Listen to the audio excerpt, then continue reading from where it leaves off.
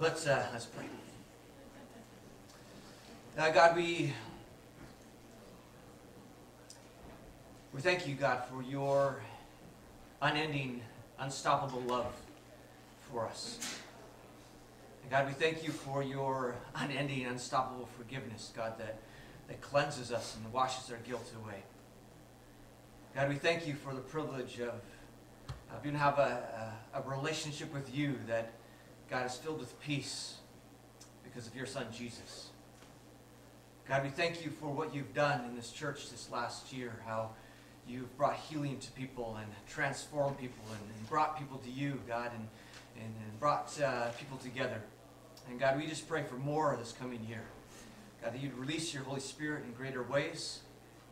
God, that we would see greater miracles. God, we would see greater faithfulness. We would see a greater just turning away from the things that destroy and turning to the things that give life. We pray that your kingdom come, and God, that your will be done in every way. God, we pray over leadership of this church, that you would continue to lead our leadership by your Holy Spirit. God, if we begin to go down any road that's not of you, that you would convict, that you would stop. And God, as we walk in your will, that you'd bring unity and fruit. And so, God, we pray blessing over what you are doing. We pray blessing over each person in this room. And God, each individual who is not here today. And God, we look forward to continually walking with you in your kingdom. And God, we pray for this message as we continue to talk about being overwhelmed. God, that you would speak to us, that you would by your Holy Spirit, work in us in whatever way, God, you wish this morning. In Jesus' name, amen. Amen.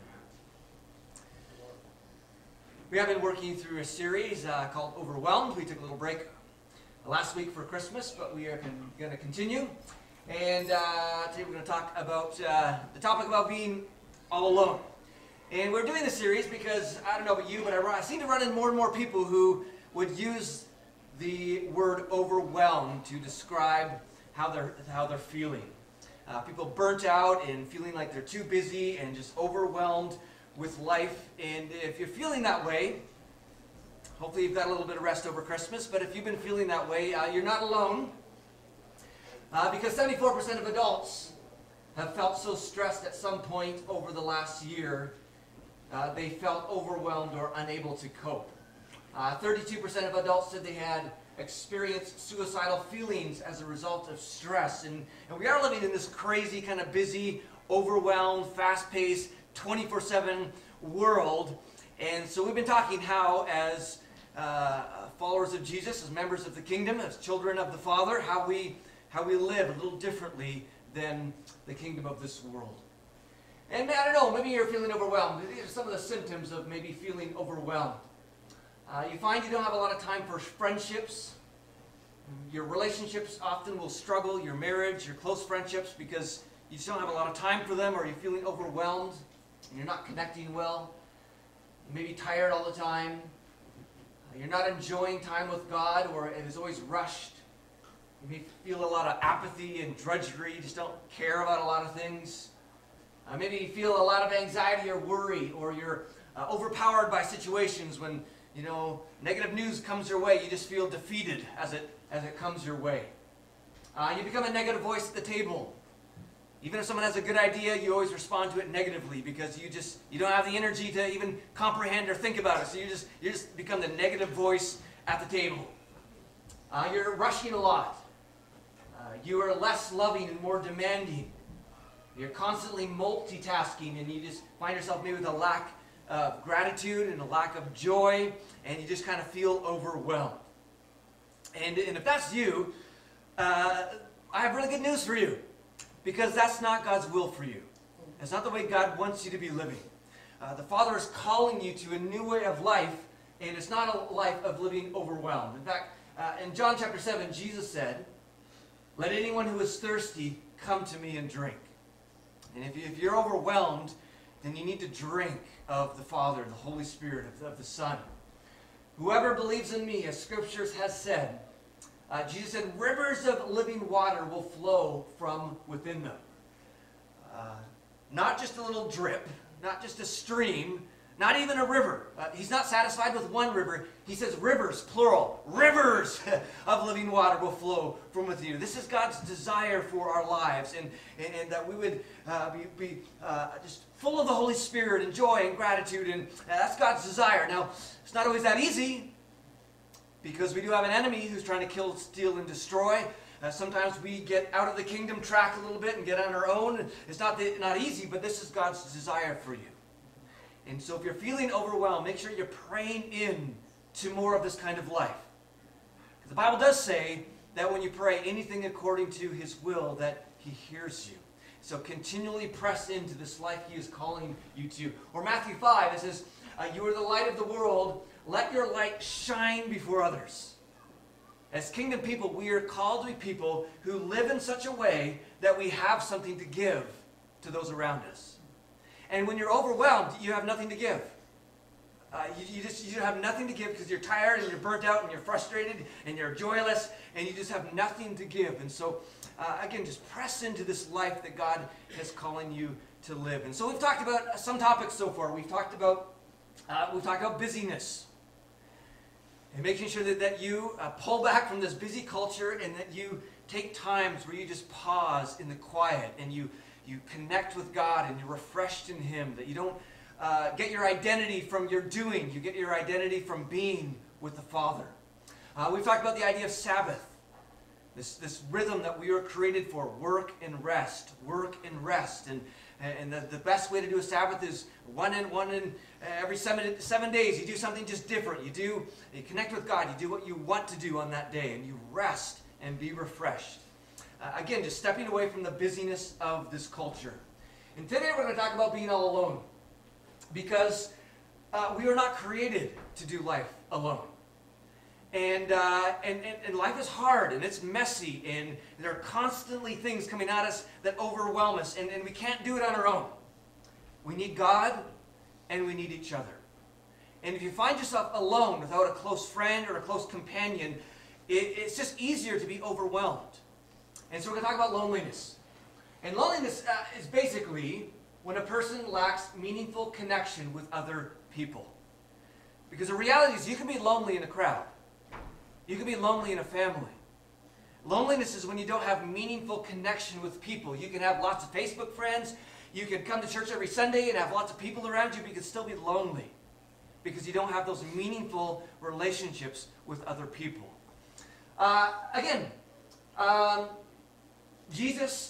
First I want to talk a bit about being alone versus loneliness, because there's a difference. Being alone isn't bad. Loneliness is not a good thing, but being alone isn't actually a bad thing. Again, we always go back to Jesus here, and Jesus being our model and example, He actually spent quite a bit of time alone. In Luke 5, it says, Jesus often withdrew to lonely places and prayed. And Jesus told us in Matthew 6, when you pray, go into your room, close the door, and pray to your Father who is unseen. That, as we talked about in the first message in the series, we are to build all alone times into our schedule. Where we are quiet, where we're all alone, where there's nobody around, where we can connect with the Father. Being alone is not a bad thing. In fact, they have shown that if you're able to be alone, you are actually more effective when you step into relationships with other people. Because if you find that you can't be alone, and I just always need to be around people, or I always need to be on social media, or I always need to be doing stuff, you will find that you're not actually as effective when you step into a relationship. Because it's often in those times that we are alone, in the quiet, when our mind begins to process those things that are broken in our heart, or we begin to hear God, and God begins to work on those things that maybe make relationship difficult. And so you need to be alone, because hard issues will mess up relationships, but it's often when you're alone with the Father that He works on those things. So being alone is actually a really, really good thing, but loneliness, when you don't have meaningful connections with people, it is not a good thing. We are not meant to live life on our own. God did not design you to live life on your own. And sometimes, especially men will say this, I don't need anybody. I can do it on my own. God hasn't designed you that way. This microphone, I could try to use it as a hammer, And the mic could say, I'm a great hammer, but it's going to break. And we can say, I can do this on my own, but I tell you, you try long enough, you will eventually break. We need each other. Ecclesiastes says 2 are better than 1 because they have a good return for their labor. If either of them falls down, one can help the other up. But pity anyone who falls and has no one to help them up. Also, if 2 lie down together, they will keep warm. But how can one keep warm alone? Though one may be overpowered, 2 can defend themselves. And so we are designed to be in a relationship. This doesn't necessarily mean you need to be married. The Bible also speaks very highly of singleness. This is talking about meaningful connection with other people. And you can have that in a variety of different kinds of relationship. But probably all of us know what it's like to be alone at least some point in our life. To be struggling with somebody, have nobody to share it with, or just feel alone. And there are moments in all of our lives where we'll feel alone. But sometimes people feel alone all the time. In fact, statistically, this is actually getting worse. In fact, I was watching this TED Talk on loneliness, and I don't know about you, whenever I watch a YouTube video, I always scroll through comments. Because I'm just blown away of how much of a shame culture we've become. You just realize that in YouTube comments, we're just a shame culture. Anything we disagree with, we just shame and say nasty things against. But this TED Talk was interesting because there's not a lot of shaming, there's a lot of actually confession. And here are just a couple of the many, many comments. A guy named Tim says, I was crying by the end of that. I'm sure my depression is from loneliness. I've been lonely for a very long time now. Alyssa said, I could turn off my phone for 3 months, turn it back on, and I can guarantee I would have no missed calls or messages. Joe says, I hope you can help. I'm so desperately lonely and have tried every dating site, meeting, joining clubs, and can't connect with people no matter what I try. And somebody with the alias Fish and Banana said, I told my mother jokingly one day that if I die, nobody will know until the neighbor would complain of a foul smell coming from my apartment. We both laughed, but deep inside, I knew that that was the truth.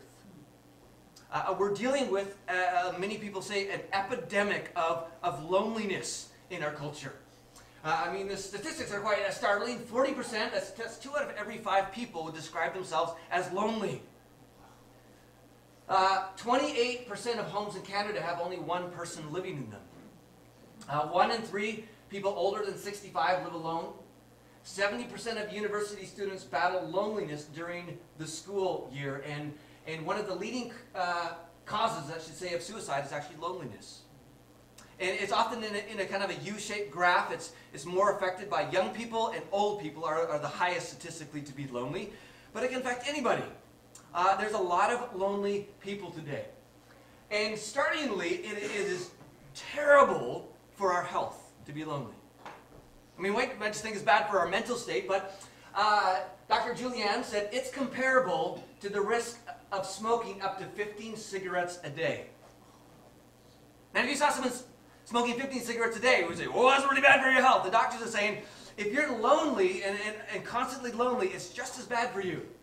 It exceeds the risk of alcohol consumption, it exceeds the risk of physical inactivity, obesity, and exceeds the risk of air pollution. Analysis of 148 studies said greater social connection is associated with a 50% reduced risk of early death. And this shouldn't surprise us because God has wired us to connect with people. He has wired us to be close to people around us and not to live this individualistic life. I can do it all on my own kind of way of thinking. They've done new research on dementia. People who experience feelings of loneliness are at a 40% chance higher risk of developing dementia in their later years. Some medical professionals put it as high as 50% higher risk. And so loneliness it affects us. And not just emotionally and physically, but it affects even just the way we can handle life generally. W.H. Auden said this, we must love one another or die. And there's a lot of truth to that. Bible says we're not meant to live alone. Science is now saying we can't live alone. In fact, the UK has actually hired a government official in charge of battling loneliness in their country because they're realizing it's a health epic. It's just growing and expanding. But God has come to connect lonely people. And this is just part of the good news of following Jesus. Is God has always come. His mission has been to connect lonely people into a family. And this family starts with us and God, and also us with each other. We see this all the time through Jesus' ministry. In Matthew 8, we see it says Jesus came down from the mountainside, and large crowds followed him. A man with leprosy came and knelt before him and said, "Lord, if you are willing, you can make me clean." And in that culture, leprosy, which is a general skin disease, that's all that means, you couldn't be a part of like worshiping in the temple. You couldn't be a part of community in the same way. You were kind of pushed aside. You would be very lonely. Often you couldn't be with your family. You couldn't, again, be a part of the temple system, which was the center of all community life. You would be very, very lonely. And here Jesus comes along, and Jesus reached out his hand and touched the man. "I am willing," he said, "be clean." Immediately he was cleansed of his leprosy. Jesus actually reaches out and does what you could not do, according to the law and the culture, was touch this person with a skin disease. And just imagine being this leper who has never experienced any physical touch in years and years and years and years. And Jesus comes along and touches him and heals him and connects with him. And this is what the business that God is in, connecting with lost people. Like you remember the prodigal son. While the son was still far off, the father, embarrasses himself and runs out to the son and embraces him. And this is what God does for the lonely. He runs to the lonely and embraces them and wants to connect and take the lonely and bring them into family. In fact, all the language around our relationship with God and each other is actually language of family. God is called Father. That's how Jesus taught us to address God. It was actually using the word Father. I mean, God is kind of generic. We can use that. That's fine. But Father, it's a word of intimacy. In Matthew 6, Jesus said, "This then is how you should pray. Our Father." Jesus didn't say you pray to me. He didn't say you pray to the Holy Spirit. We can do that. That's fine. He didn't say pray to God. He says pray to our Father. The God who is intimate with you and wants to be in a relationship with you and wants to be a dad to you. Our Father in heaven, hallowed be your name.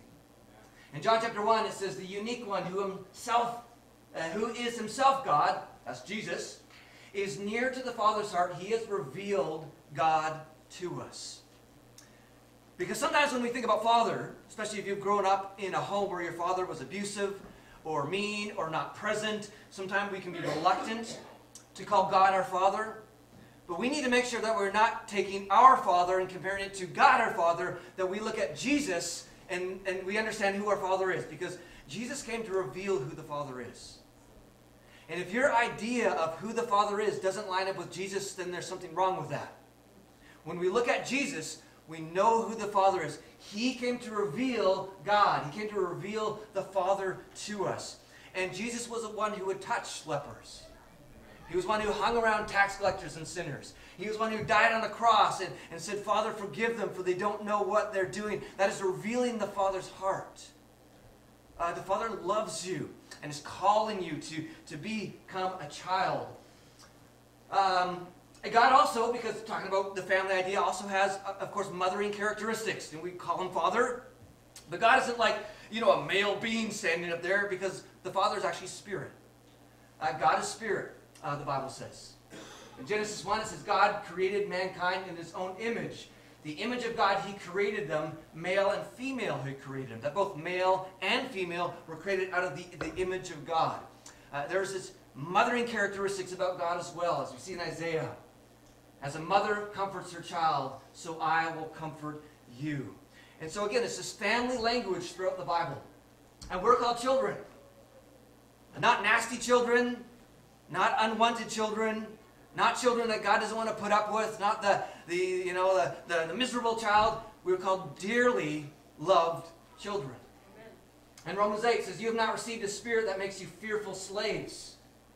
Instead, you received God's Spirit when He adopted you as His own children. Now we call Him Abba, or Daddy, Daddy Father. It's, again, this language of being intimate with the God of this universe. God is calling you out of loneliness into a relationship with Him. In fact, John 14 says, I will not leave you as orphans. I will come to you. And if you open up your heart, God comes to you. As it says in the Bible, Jesus stands at the door and He knocks at the door. He's knocking on your heart saying, hey, I want to come in. I want to bless you. I want to be a father to you. I want to change your life around for the good. And that's why we open our hearts up to Him. But there's also a sense in all of this that God is not enough. You know, sometimes we say, oh, God's enough. Well, actually, there's a sense where God isn't enough. When God created this world, it was perfect and beautiful. Everything was awesome. It was very, very good. There was no sin in the world, but God still, in this perfect world where Adam had a perfect relationship with the Father, God looks down at Adam and says, something's not good. Something's not perfect. And that it's not good for man to be alone. Because God didn't only create us for Him, He also created us for each other. And there's a sense that God is not enough because we not only need a relationship with God, we also need a relationship. We need relationships with other people. And so God has also, thankfully, brought us into a family. That's why the Bible calls people who attend church and followers of Jesus, we're brothers and sisters. Because if God is our Father and I'm a son, well, that makes you my brother and you my sister. All through the Bible, we are called brothers and sisters because He has brought us into a family. And for some people, your spiritual family actually becomes closer than your biological family. Jesus said this in Matthew 12. He replied to him, who is my mother and who are my brothers? As his biological mother and his brothers were out there.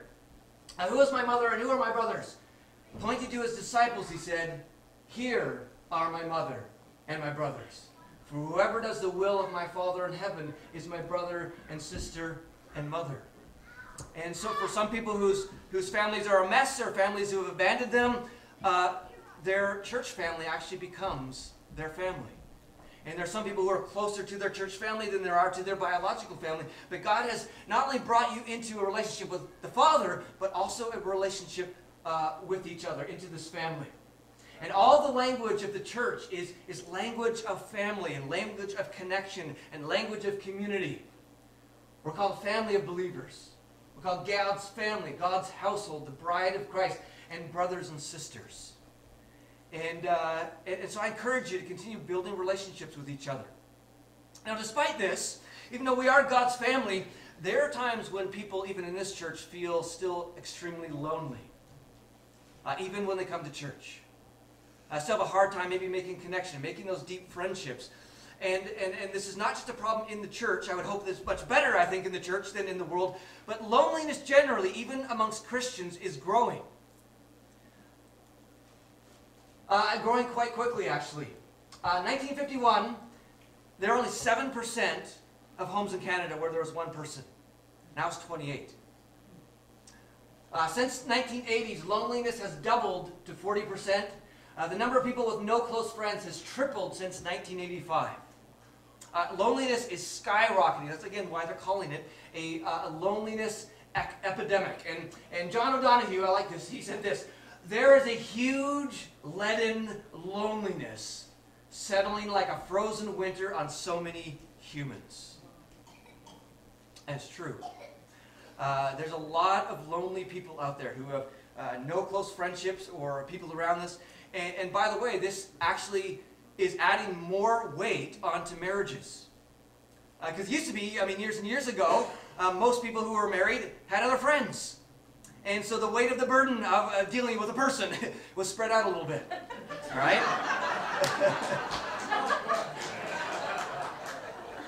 Because we all have burdens and we're all messy, right? But now what happens, a lot of people don't have friends. And so the whole weight of dealing with that messy person is on the spouse or is on one individual friend. So the weight of, because people's friendship circles and community is shrinking and people feel more and more alone, if they do have a friend or a spouse, there's a lot more weight on it, and it's actually making marriages and those current relationships more difficult. Again, we're just getting more and more lonely, and it's an issue. Why has it grown so much? Well, there's lots of reasons. For one, in this modern world, families and friends are more spread out. Work opportunities in school. I mean, you go back a long time ago, you grew up in your hometown, you worked in your hometown, you died in your hometown. So you had lots of time to develop friends and family. You kind of did what your parents did, and so there was this strong community. Now, we got every opportunity in the world to go anywhere in the world. We have to go away for school. We have to go away for work because there's no work here, and we travel. Whenever you move, then you have to create new friends and new relationships, and so we're very, very spread out. I mean, I meet very, very few people who will say, you know, all my kids live here, or my parents live here. It's like, well, one's in Vancouver, one's somewhere in the States, and one's, you know, we're very spread out. And this can cause a great deal of loneliness. It may be because of selfishness and brokenness. At least most psychologists say that our society is becoming more narcissistic, more selfish. And selfish people just make terrible spouses and terrible friends, right? And just brokenness. I mean, it causes us to break community because it gets messy and we're selfish, so we're picky about who we hang out with. And so it's another reason there's more selfishness. Another reason is we run from boredom. Because we're so used to being entertained and so used to this fast-paced world that we are no longer very good at being bored together. And so when two people are bored together, what do? They pick up their phone. They immediately, we got to do something. In fact, I got a video clip I'm going to show, kind of illustrates this point of how even dinners, we can't even be bored together at dinners anymore.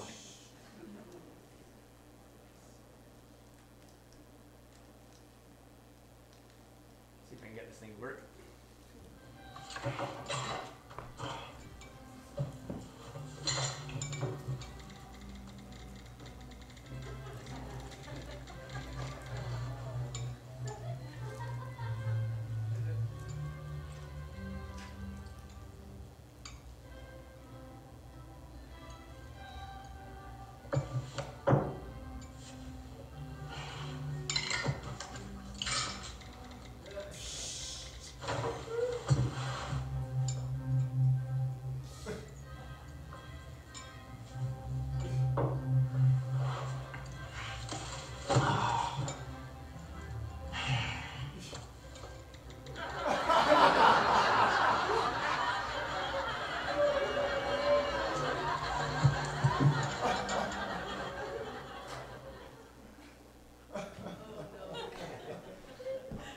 Computer can barely play that one, but anyways, you get the point. And that's us. You see that often in restaurants where you know people will be on their phone or groups, and we're no longer able to be bored together, and that actually hurts community. It hurts relationship building. And of course, this brings us into one of the biggest problems that if you read about loneliness, and that is just our world of social media. It is affecting loneliness. In fact, one study from the University of Pittsburgh say that people who use social media more than 2 hours a day have twice the odds of feeling socially isolated let me say that, than peers who spend less than half an hour on social media each day. That social media has actually made our culture more lonely. But it's not all bad, because for some, social media actually helps. For elderly whose family are all away, at least they have some ability to connect with their family. They have found people who are very lonely, just generally in life, who go online and game with other people online, actually have a sense of at least a little bit of social connection. People use online and social media to find spouses, and so there's a good side of social media in terms of connection and community. But it doesn't quite satisfy our real needs. And I would say the difference is kind of between vegan bacon and real bacon. They're both bacon. Connecting with people on social media, it's connection. But it's kind of like vegan connection, right? But connecting with one-on-one is like real bacon. And if you're a vegan, just reverse the image here, okay? It works. that social media doesn't quite satisfy those needs for conquering our loneliness. Sherry Turkle, who has done a lot of research on this, she's got a really famous TED Talk. I'm going to show you a portion in a second. She talks about being all alone together. That's our world. We're all alone, but sort of together. We're all alone, but sort of together on social media. And she talks a little bit about the effects of loneliness and social media. And so I'm going to show that this time. So what happened? I'm still excited by technology, but I believe, and I'm here to make the case, that we're letting it take us places that we don't want to go. Over the past 15 years, I've studied technologies of mobile communication, and I've interviewed hundreds and hundreds of people, young and old, about their plugged-in lives. And what I've found is that our little devices, those little devices in our pockets, are so psychologically powerful that they don't only change what we do, they change who we are.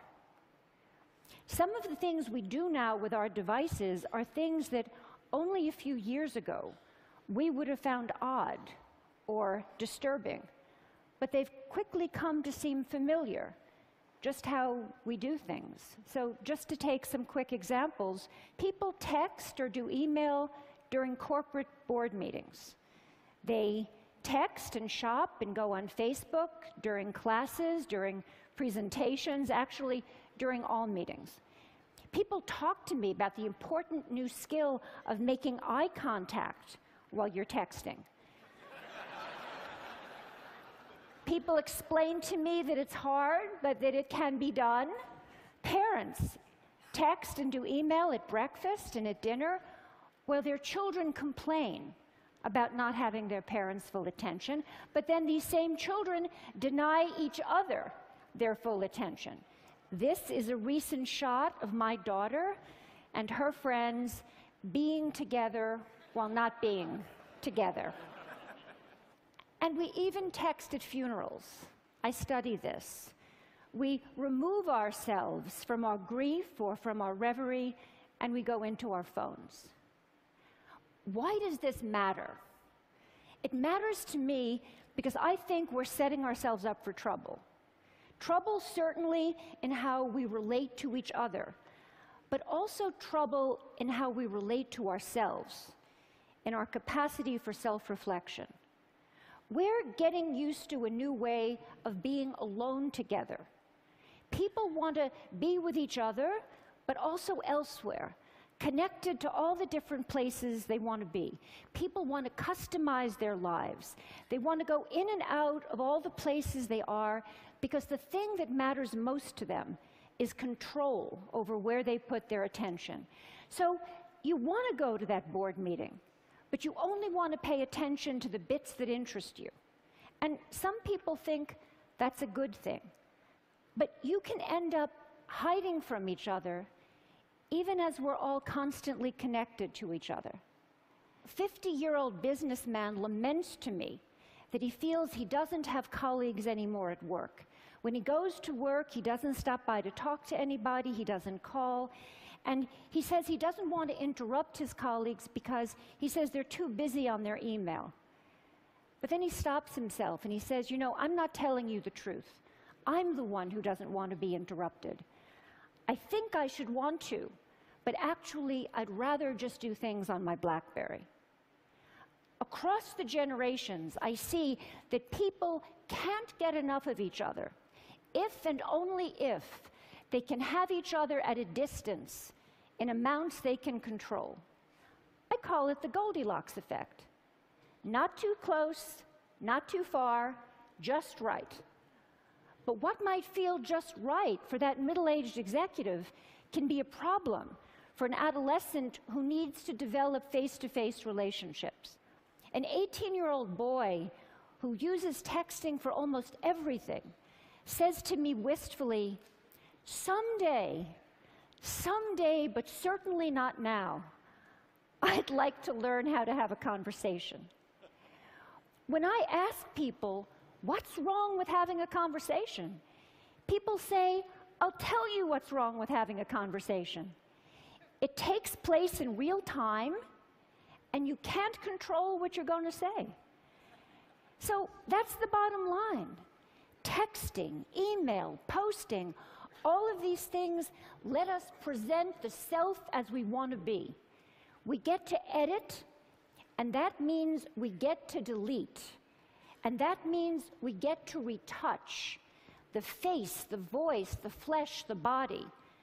Not too little, not too much, just right. Hey, you can watch the full 20 minutes. Just look up Alone Together or Sherry Turkle on YouTube and you can find that. David Brick said, phone addiction is making it harder to be the sort of person who is good at deep friendship. In lives that are already crowded and stressful, it's easier to let banter crowd out emotional presence. There are 1,000 ways online to divert with a joke or a happy face emoticon. You can have a day of happy touch points without any of the scary revelations or the boring, awkward, or uncontrollable moments that constitute actual intimacy. And this is what it really comes down to, is that real relationships, they're messy. And they're not always easy. And you got to interact with that person in real time. And through just a lot of use of social media and kind of our combine that with our narcissistic culture, we don't like that kind of thing as much anymore. And so we quickly run from relationship to relationship. This is getting a little too hard, and and there are certain reasons we need to put boundaries in place. But as followers of Jesus, we need to value community. That has to be a priority. And which means that we need to accept the mess. This church is a messy place because there's people in it. You have a messy pastor because I'm a person. We're messy. And as you dive into that, this is where you find those close relationships. Especially through things like being vulnerable. It is one of the ways you create intimacy. In fact, Dr. Greg Mitchell put it this way. God has perfectly designed his church to accomplish what he intends. To grow a people who love God, one another, and the world. Right now, the church is the best place for you to be in order for you to grow in your relationship with God and with others. That we must allow our relationships relational challenges to mature us. Because if you're a part of a church and you actually want to get involved in this family of God, now you can easily come and disappear right away and never get connected. Some people choose to do that, and we're not going to force you. But if you choose to get involved and start coming out to events or start serving or start trying to have a conversation and hang around at the coffee bar, you're going to run into messy people. But if you want to develop friendships, then you need to learn to accept that mess. And you learn to sometimes accept rejection. Because sometimes to say, hey, do you want to go to lunch? Do you want to hang out? And that person's going to say no. But it's no different than what Jesus did. Jesus came down to make connection with you and me, and he risked being rejected. And he's rejected all the time. But he's got some of the best relationships ever. I got a good relationship with him, but it's just like us. If you want to build relationships, then don't live in this kind of world where you just keep everybody at a distance. Learn to accept the mess and dive in and jump into the family of God. In a couple of weeks, we're going to talk more about how exactly we do this. How do you build relationships? But for today, we're gonna park it right there. Father, we thank you that you have come to build relationships. Thank you, Father, you have invited us in to the family of God. And God, we just pray for anyone in this room who is feeling lonely in life. God, I pray you would give them courage. I pray, God, you would uphold them and lift them. God, I pray you would provide for them. And I pray blessing over them. In Jesus' name.